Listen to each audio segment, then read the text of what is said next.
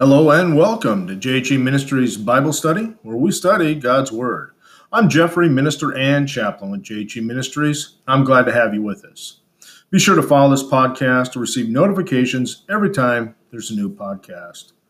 We are studying the book of Luke. We are in chapter 6, so if you have your Bible, go ahead and turn to chapter 6. We've been reading with verse 12. Let's get into it. Now, last time, when we left off, we started to look into the lives of the 12 men that Jesus chose to be apostles. And now we're going to continue to look into the lives of the rest of the 12 that Jesus has chosen. Now, before we talked about Peter and we talked about John. Now we're going to speak about Matthew. Now, Matthew was a tax collector.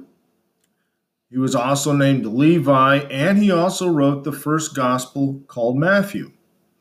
We know almost nothing of Matthew. We do know that he was a tax collector for the Romans. And these tax collectors had to be rather well off since they had to prepay each year's taxes and then were allowed to recover the amount with interest from the people. There was also a lot of skullduggery, if you will, with these tax collectors of trying to gain more wealth against the people. Now, although the interest charges were in theory limited to a fair amount, the reality was that often the tax collectors charged more than they should, another reason why they were not very well liked. But the real problem was that the law of Moses strictly prohibited charging fellow Jews any interest at all. So thus, the tax collectors ordinarily were viewed as people who did not care about the law of Moses and were generally despised. Now, as a tax collector, Matthew was used to keeping records, and he was personal companion of Jesus through most of Jesus's public ministry. Now, Luke tells us that Matthew made a great feast for Jesus and gave up all to follow him. But Matthew does not even give himself credit for that. He loses sight of himself in his efforts to tell the story of his master. We love him for this self-effacing humility, and we marvel at the grace of God in choosing such a man to be the author of what is said to be the most widely read book in the world. And it is the first book of the New Testament. Now, tradition says that Matthew preached in Palestine for some years, and then he traveled to foreign countries. It is thought that he wrote his gospel originally in Hebrew, and some years later, probably around 60 AD, he issued a more complete edition in Greek. Now let's go on with James. James was the older brother of John. Jesus nicknamed the two brothers sons of thunder.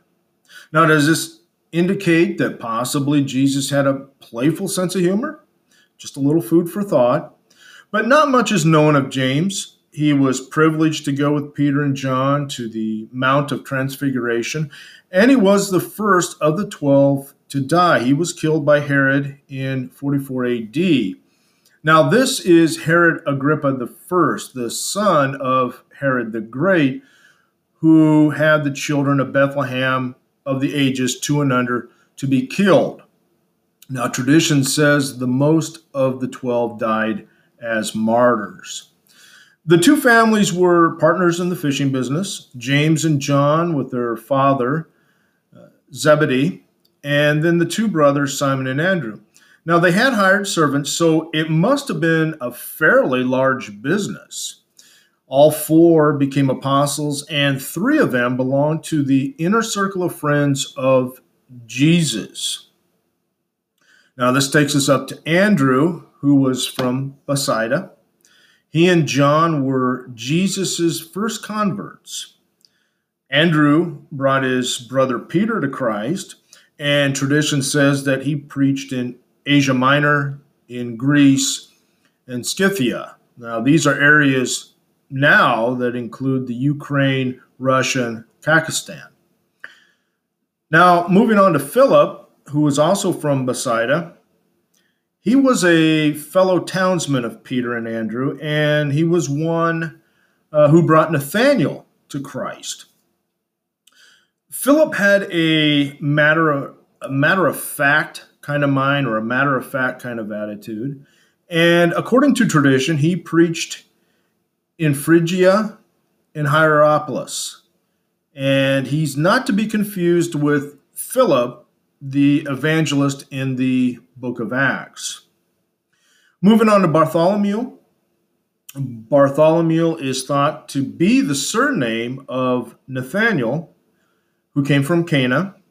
And perhaps it was through him that Jesus came to the wedding feast, and according to tradition, Bartholomew preached in Parthia, which is part of modern-day Iran. Now, Thomas, who was a twin, he was a man who was cautious, thoughtful, skeptical, and even gloomy. Now, tradition has him laboring in Syria, Parthia, Persia, and also India. He has been labeled as Doubting Thomas. I'm sure many of you have heard that a lot, because he said he wouldn't believe that the Lord had risen until he saw conclusive evidence. So as we know, Jesus showed him the marks of his crucifixion, and Thomas believed. Now moving on to James, who was the son of Alphaeus. James was called James the Lesser, probably because of his stature, but tradition says he preached in Palestine and Egypt.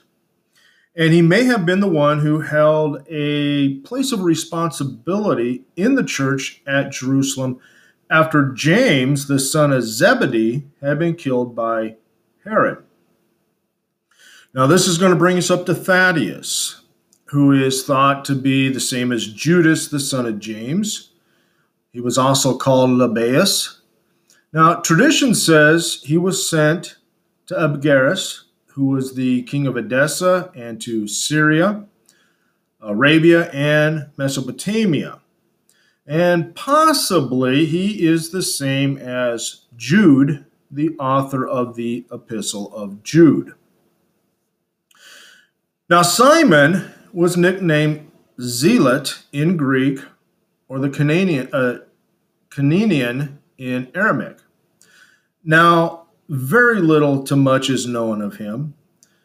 We do know that the Zealots, as a people, were an intensely nationalistic sect, and they were the direct opposite of tax collectors. Now, Jesus chose a zealot, and he chose a tax collector, and both of these came from bitter rival factions. I find that point very interesting in some of why or how Jesus chose some of his disciples. Now, finally, we have Judas Iscariot. And later in Scripture, we're going to read a little bit more about him. He is nicknamed the Betrayer. Why? Because he betrayed Jesus for 30 pieces of silver. He came from Korath, and that's a town in Judah. He was the only non-Galilean disciple. Judas Iscariot was greedy, he was dishonest, and he expected the rich rewards when his master would be seated on the throne of David. But Judas was disappointed when he saw his worldly dream fade away. Now, after his betrayal, he hanged himself. And we'll get into more as we get into Scripture later on. But this gives us just a small glimpse into the lives of these individual disciples. And now, let's take a brief look into the training of the 12 disciples. Now, once the disciples were chosen, it was important that they should be thoroughly trained in the principles of the kingdom of God. And the rest of this chapter is devoted to a summary of the type of character and behavior that should be found in disciples of the Lord Jesus. Now, Jesus' primary purpose in coming into the world was to die as a Lamb of God, to heal humanity's broken relationship with God, and to rise from the dead to bring eternal life to mankind. But his life, his death, and his resurrection would be useless to the world unless the world knew about Jesus. His coming to earth would have been in vain if nobody knew about it. So the first sending out of the 12, and I'm kind of getting ahead of Scripture, but it gives us an insight of why the disciples were chose. But the first sending out of the 12 was a part of their training. And it was also a part of Jesus' method of advertising to the nation that the Messiah had arrived. Think about it. There was no media. We didn't have social networks. We didn't have the news. The only means of spreading the news was by the word of mouth. And then later, 70 followers were sent out for that exact same purpose.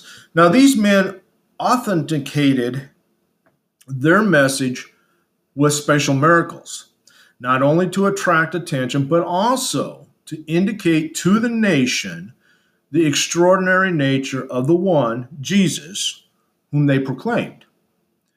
Now, keep in mind, their training was not an easy task, for they were being trained for a work that was utterly different from what they thought they were being trained for. They began to follow Jesus with no thought whatsoever of becoming preachers, if you will. They were expecting that as the Messiah, Jesus would establish a political world empire of which they would be the administrators of. Now, Jesus' method of changing their minds about the work that he had and that they had to do was to present himself to them in all the fullness of his divine glory, so that no matter how differently Jesus talked and acted from the way they expected, that they would still believe that Jesus was the one. And that is one of the reasons he performed miracles and that he was transfigured before their eyes. But even at the end, the 12 did not understand some of the most important things Jesus tried to teach them. Jesus told them that he would be executed, yet when it happened, they were devastated because they had not fully grasped that this had to happen in God's plan. Jesus also told them that he would rise again from the dead after 3 days in the grave. But when it happened, they did not believe it at first. And ironically, the Jewish leaders who had Jesus put to death, they remembered what Jesus said about his resurrection because they put a guard in front of the grave. And not until after his resurrection and the descent of the Holy Spirit did the 12 finally understand that it was to be a kingdom in which Jesus would reign in the hearts of men, and that part would be simply telling the story of Jesus. That is all. The story would do its own work. Very simple, but very powerful. If men truly hear the story of Jesus, they will love him, because the story of Jesus shows by word and example that God does love them. Now, these 12 men later are called apostles or emissaries rather than disciples or followers. They became the founders of the Christian church. Now, the group as a whole, with the exception of Judas, of course, must have been men of very highest grade, for Jesus knew and understood people. So he knew what kind of men he needed for his task. What a magnificent men they must have been. Just food for thought. Now that's going to end the little side note here on who the disciples were and a little bit about their training, what their purpose was. Now next, what we're going to be getting into, and I want to save a lot of this for next time because this part of the scripture is going to get a little more involved with our discussion. This is going to be the blessings and the woes. Jesus' sermon on the plain, which is here, and his similar sermon on the mount, which we find in Matthew chapters 5 through 7. And this was something like a keynote address, if you will. It was a basic affirmation of the kingdom's message, beginning with the Beatitudes and ending with a parable about builders. And within this framework, Matthew and Luke present samples or selections of Jesus' teachings, but they differ at certain points.